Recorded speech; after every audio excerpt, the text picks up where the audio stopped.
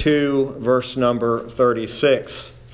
Therefore, let all the house of Israel know assuredly that God hath made that same Jesus, whom ye have crucified, both Lord and Christ. This evening, as we continue this study of Peter's sermon of the sovereign Christ, we're going to take for our subject tonight those final words there in verse 36, both Lord and Christ. You'll recall that Peter, in verses 22 and 23, had reviewed the life and death of Jesus. He was revealing the life of Jesus to show that it was not a mere randomness or an accident that had occurred, but that all that had been done to Jesus was according to the redemptive plan of God. Now, in spite of the very fact that God had manifested himself through Christ by these miracles and the wonders and the signs in the midst of the Jews, we realize that the Jews turned Jesus over to the hands of what could only be described as lawless men. These were indeed the Romans, and the Romans, of course, really ignored God's law. And, of course, Jesus was ultimately taken to the cross and was crucified. Now, we understand that even though the Jews turned over Jesus and the Romans carried out this execution, we know that this was all being done according to the definite plan and foreknowledge of God. However, we need to be clear that this did not absolve them from the guilt. This did not absolve them from the blood that was shed on their hands. Even though this was done according to the definitive plan and the foreknowledge of God, these individuals certainly did have the blood of Jesus on their hands. In verse 24, we saw that Peter declared that although these human judges had ultimately put Jesus to death, there was something and someone higher that had raised him from the dead. Of course, the Lord Jesus was raised from the dead. He did not stay in the tomb. And of course, we know that according to the prophecies of Messiah, that it would be impossible for the Messiah to remain under the power of death. It is this Christ, it is this Lord and Christ, it is this same Jesus that Peter was speaking of when he declares in verse 36, both Lord and Christ. Now, as we look at these verses tonight, we'll see that Peter begins to refer back to the Old Testament prophecies. He is preaching these things, and he is reminding the hearers that these things that have taken place are according to the prophecies of old. I've broken this down into a few headings tonight, and I will tell you these headings are a little bit lengthy to kind of break these verses up. But beginning in verse 25 down through verse 31, Peter proclaims the proof from the Old Testament Scriptures that the Messiah must both suffer death and be resurrected by the power of God. Peter preaches the proof from the Old Testament that the Messiah must both suffer death and be resurrected by the power of God. Notice verse 25, David is spoken of here by Peter. He says, "For David speaketh concerning him, I foresaw the Lord always before my face. For he is on my right hand, that I should not be moved. Therefore did my heart rejoice, and my tongue was glad. Moreover also my flesh shall rest in hope. Because thou wilt not leave my soul in hell, neither wilt thou suffer thine Holy One to see corruption. Thou hast made known to me the ways of life. Thou shalt make me full of joy with thy countenance." Now, what Peter is proclaiming here is he is proving that the death of Christ was part of God's redemptive plan. What he is quoting here is, of course, David in Psalm 16, verses 8 through 11. And what these verses are, they were prophesying about was the very events that are taking place here. Now, you don't have to turn there, but here's what David said in Psalm 16, verses 8 through 11. He says, I have set the Lord always before me. Because he is at my right hand, I shall not be moved. Therefore my heart is glad, and my glory rejoiceth. My flesh also shall rest in hope, for thou wilt not leave my soul in hell. Neither wilt thou suffer thine Holy One to see corruption.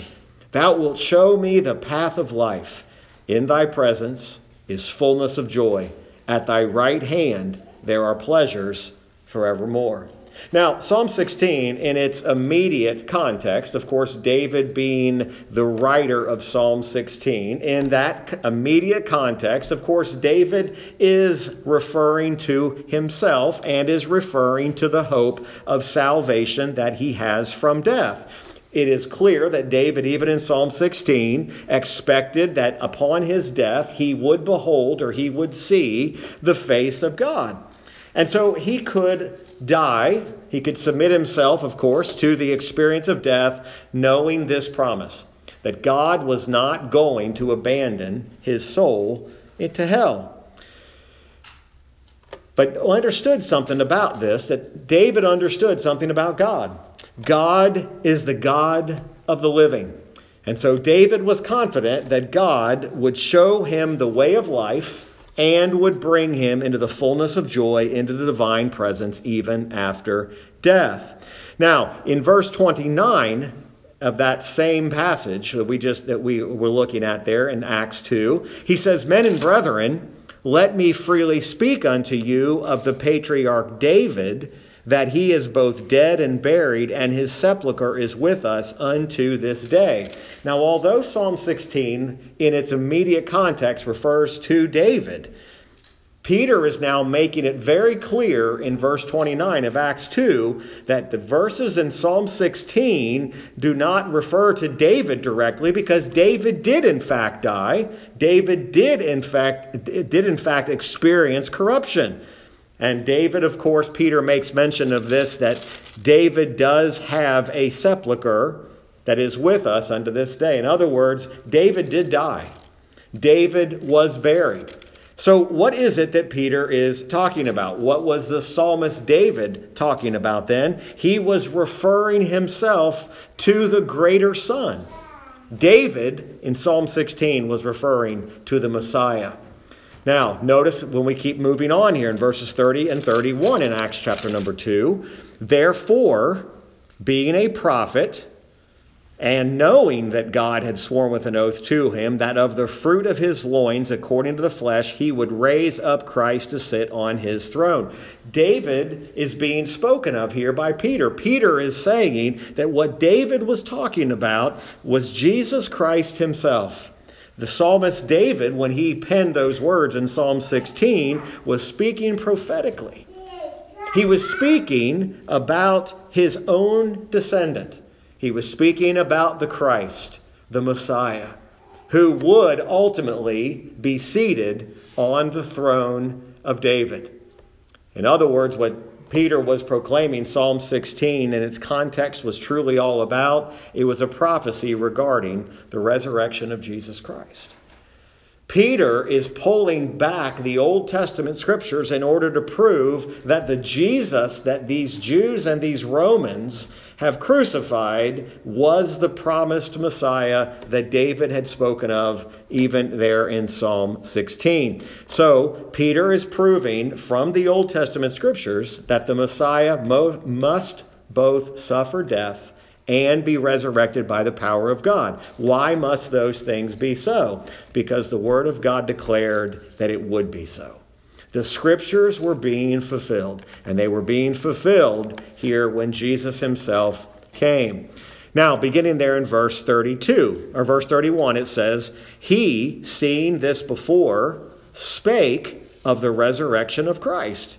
David is being referred to again by Peter in verse 31, saying, David, seeing this before, spake of the resurrection of Christ, that his soul was not left in hell, neither his flesh did see corruption. So now we see the difference between those. Jesus did in fact die, but Jesus did not stay in the grave. He did raise from the dead, and his soul did not see, or was not left in hell, and he did not see that corruption. So Peter very clearly and definitively stating that this Jesus, who is both Lord and Christ, was promised and prophesied by David himself in Psalm 16. This leads us to our second heading tonight, which Peter declares that Jesus Christ, the Son of God, has been given dominion as Lord over all God's creation. Verses 32 through 36, Peter declares that Jesus Christ, the Son of God, has been given dominion as Lord over all God's creation. Now, knowing what we've seen in the previous verses, notice Peter refers to this Jesus, this fulfillment of what David said in Psalm 16, this Jesus hath God raised up, whereof we are all witnesses. We are all witnesses. This resurrection of Christ, or the resurrection of this Messiah, was foreseen. It was foretold by the psalmist David. Peter here is now saying, we as the apostles, we are confirming what David prophesied about. Why do we know that? Because we saw it. We are eyewitnesses of the very fact that Jesus did in fact live, Jesus did in fact die, and he did in fact raise from the grave. We have seen him. We can confirm that what David said about this Messiah and the resurrection, it is indeed true. Verse 33, therefore, Peter's giving us this great theological lesson here. Therefore, being by the right hand of God exalted. Now, what Peter is talking about here is he is giving the exact location of this Messiah at that very moment. He says this Jesus that has been raised up is now at the right hand of God exalted. And having received of the Father the promise of the Holy Ghost, he hath shed forth this, which ye now see and hear. Jesus had not only been raised from the dead, but he's been exalted to the right hand of God. And it is from that exalted position he has poured out, or the Spirit of God has been poured out upon his people, as we saw last week. That was part of the prophecy in Joel 2:28 about the outpouring of the Holy Spirit. So what Peter here is doing is Peter is confirming all of this fulfillment. He's confirming what David had said is indeed the truth. He has raised from the dead. He has been exalted. Now notice he goes back to David, verse 34. For David is not ascended into the heavens, but he saith himself, the Lord said unto my Lord, sit thou on my right hand until I make thy foes thy footstool. So Peter here is not just randomly giving these words. This is another quote. He is quoting directly from Psalm 110, verse 1. And here's what Psalm 110 verse 1 says. The Lord said unto my Lord, sit thou at my right hand until I make thine enemies thy footstool.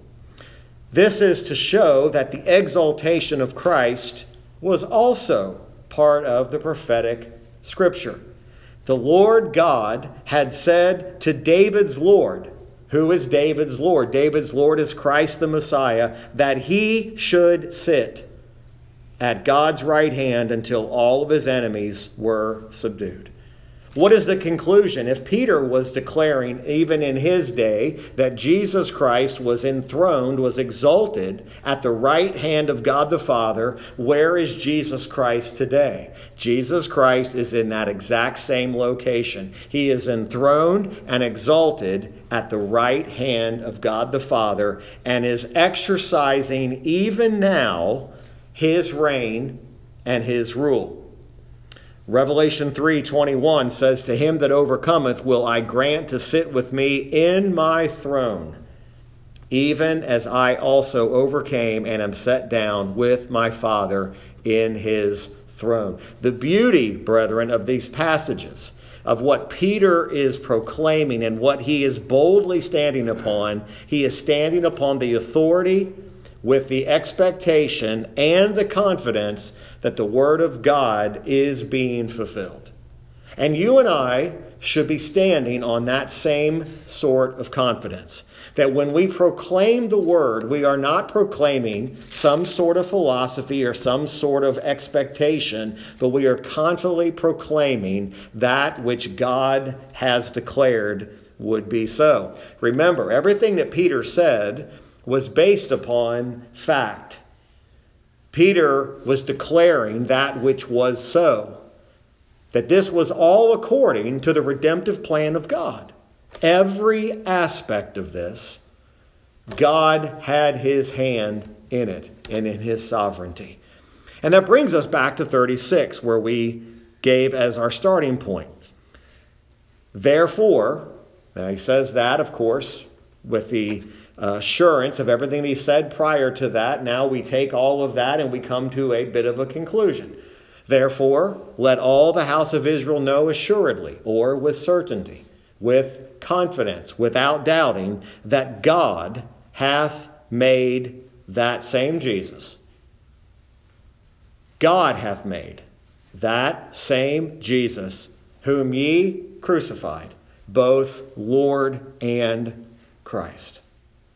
Now, what Peter is saying here is the very heart. It is the very heartbeat of the gospel.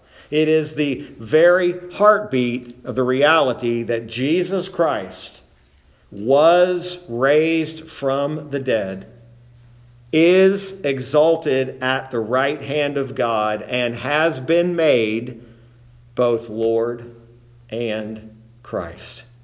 His messiahship means lordship. To be the Messiah also makes him the Lord. Jesus, having been exalted to the right hand of the Father, is exercising that reign now at the right hand of God as Lord and King. This very fulfillment of Jesus as the Messiah is the very lordship that we often hear.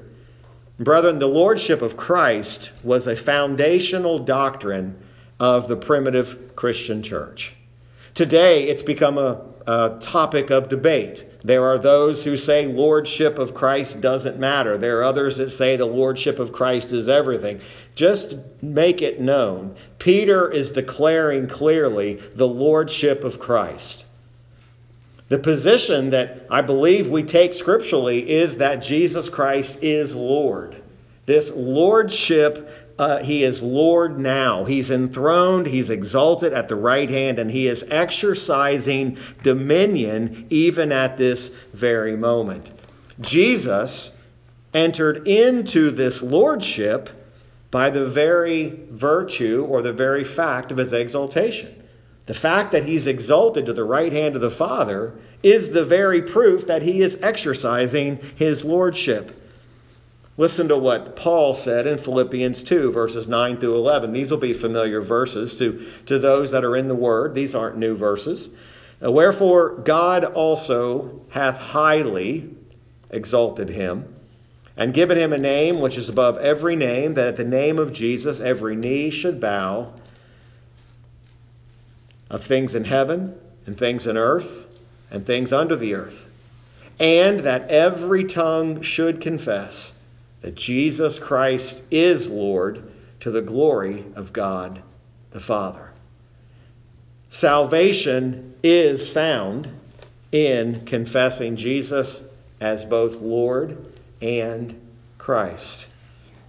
Paul writing in Romans 10, verse 9, that if thou shalt confess with thy mouth the Lord Jesus, and shalt believe in thine heart that God hath raised him from the dead, thou shalt be saved.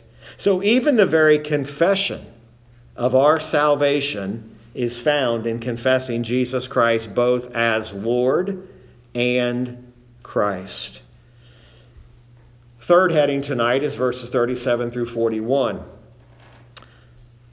When Peter had finished preaching, those whose heart had been, the Bible uses the word pricked by the word of God, cried, "What shall we do?" When Peter had finished preaching, those whose hearts had been pricked by the word of God cried, "What shall we do?" Brethren, what we see here in verses 37 through 41 is we see through the inspired word a picture of God's method of grace. First of all, salvation is the work of God alone. Now, I'm not stating anything new to most of you, but it's beneficial for us to be reminded often that salvation is the work of God alone. It was not Peter's eloquence that pricked the heart of these people. Look at verse 37. Now when they heard this, they were pricked in their heart, and said unto Peter and to the rest of the apostles, Men and brethren, what shall we do? Again, Peter spoke, but what was he speaking? He was speaking the word of God. It was not Peter's ability to expositionally put together a sermon. They were pricked in the heart by the Spirit of God.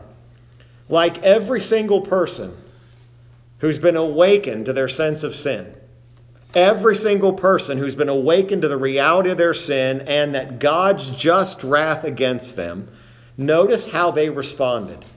They wanted to know, what can we do to escape this wrath? What can we do to ensure that we are in fact a part of this? Now, understand something. The question seems sincere. But there's also on the other side of this, and I don't think we can overlook this, these men thought, or maybe better stated, they hoped that they could do something to be saved. What shall we do? The reality is there was nothing they could do. The reality is there was nothing that they could do to appease the just wrath of God. But what had happened? Their hearts had been pricked. These men wanted to know, what could they possibly do to make up for the sins that they had committed, specifically with regard to the crucifying of Jesus Christ. These men that are hearing this were those men who were a part of this process of taking Jesus and crucifying him. They are trying every way they can to find a way to appease the wrath of God. They're trying to win God's favor. What shall we do? Now again, the question seems sincere, but the question also, in some sense, is a foolish question. It's like the rich young ruler. What can I do, or what must I do? Salvation, again, secondly, first of all, salvation is a work of God alone. Secondly, salvation does not come by something man does. Salvation does not come by something that man does. So if man doesn't do it, what was Peter stating? Now look at verse 38. Then Peter said unto them, Repent and be baptized, every one of you, in the name of Jesus Christ, for the remission of sins, and ye shall receive the gift of the Holy Ghost. What Peter's declaring here to them is certainly there is nothing that they could do, but rather salvation is the result of what God does. In Titus 3, verses 5 through 7, Paul states it this way, in the inspiration of the Holy Spirit, not by works of righteousness which we have done.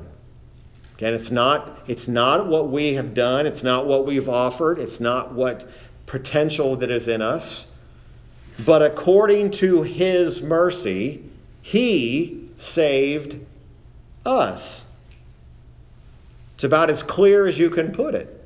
Not by works, not a single work, not 100 works, not 1,000 works of righteousness, which we have done, but according to his mercy, he saved us by the washing of regeneration, the renewing of the Holy Ghost, which he shed on us abundantly through Jesus Christ our Savior, that being justified by his grace, we should be made heirs according to the hope of eternal life. What Peter was proclaiming here was that it was not found in what they could do, but it was rather found as a result of what God had done. Verse 39, Peter says, "For the promise is unto you and to your children and to all that are afar off, even as many as the Lord our God shall call." What a blessing it is that Peter says that this is for all that will hear, all that God calls. Factually, we can say this: the hearers of Peter were both convinced and convicted. That's what it means to be pricked to the heart. They were cut to the heart. Some translations put it that way. The Greek puts it that way. Cut to the heart. By the realization that what Peter was saying applied to them. We had, in fact, put to death God's Messiah. We had, in fact, in the prophetic words of David, crucified the Lord of glory. So they are asking, what can we do to be delivered from the awful guilt and the weight that we're feeling? Interestingly enough, Peter doesn't say that you, at this point, are hopeless. No, he explains that God's mercy, and I don't think we cannot miss this, God's mercy could forgive even this sin.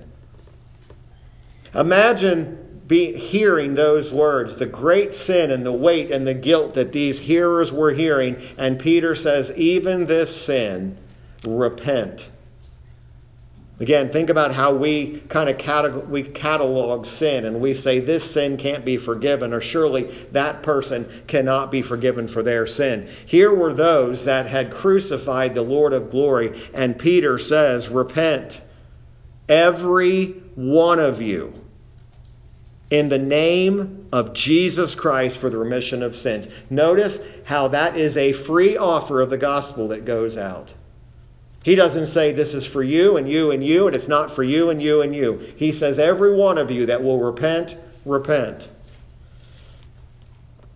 To repent means to turn. It means to have a right view of your sinful way.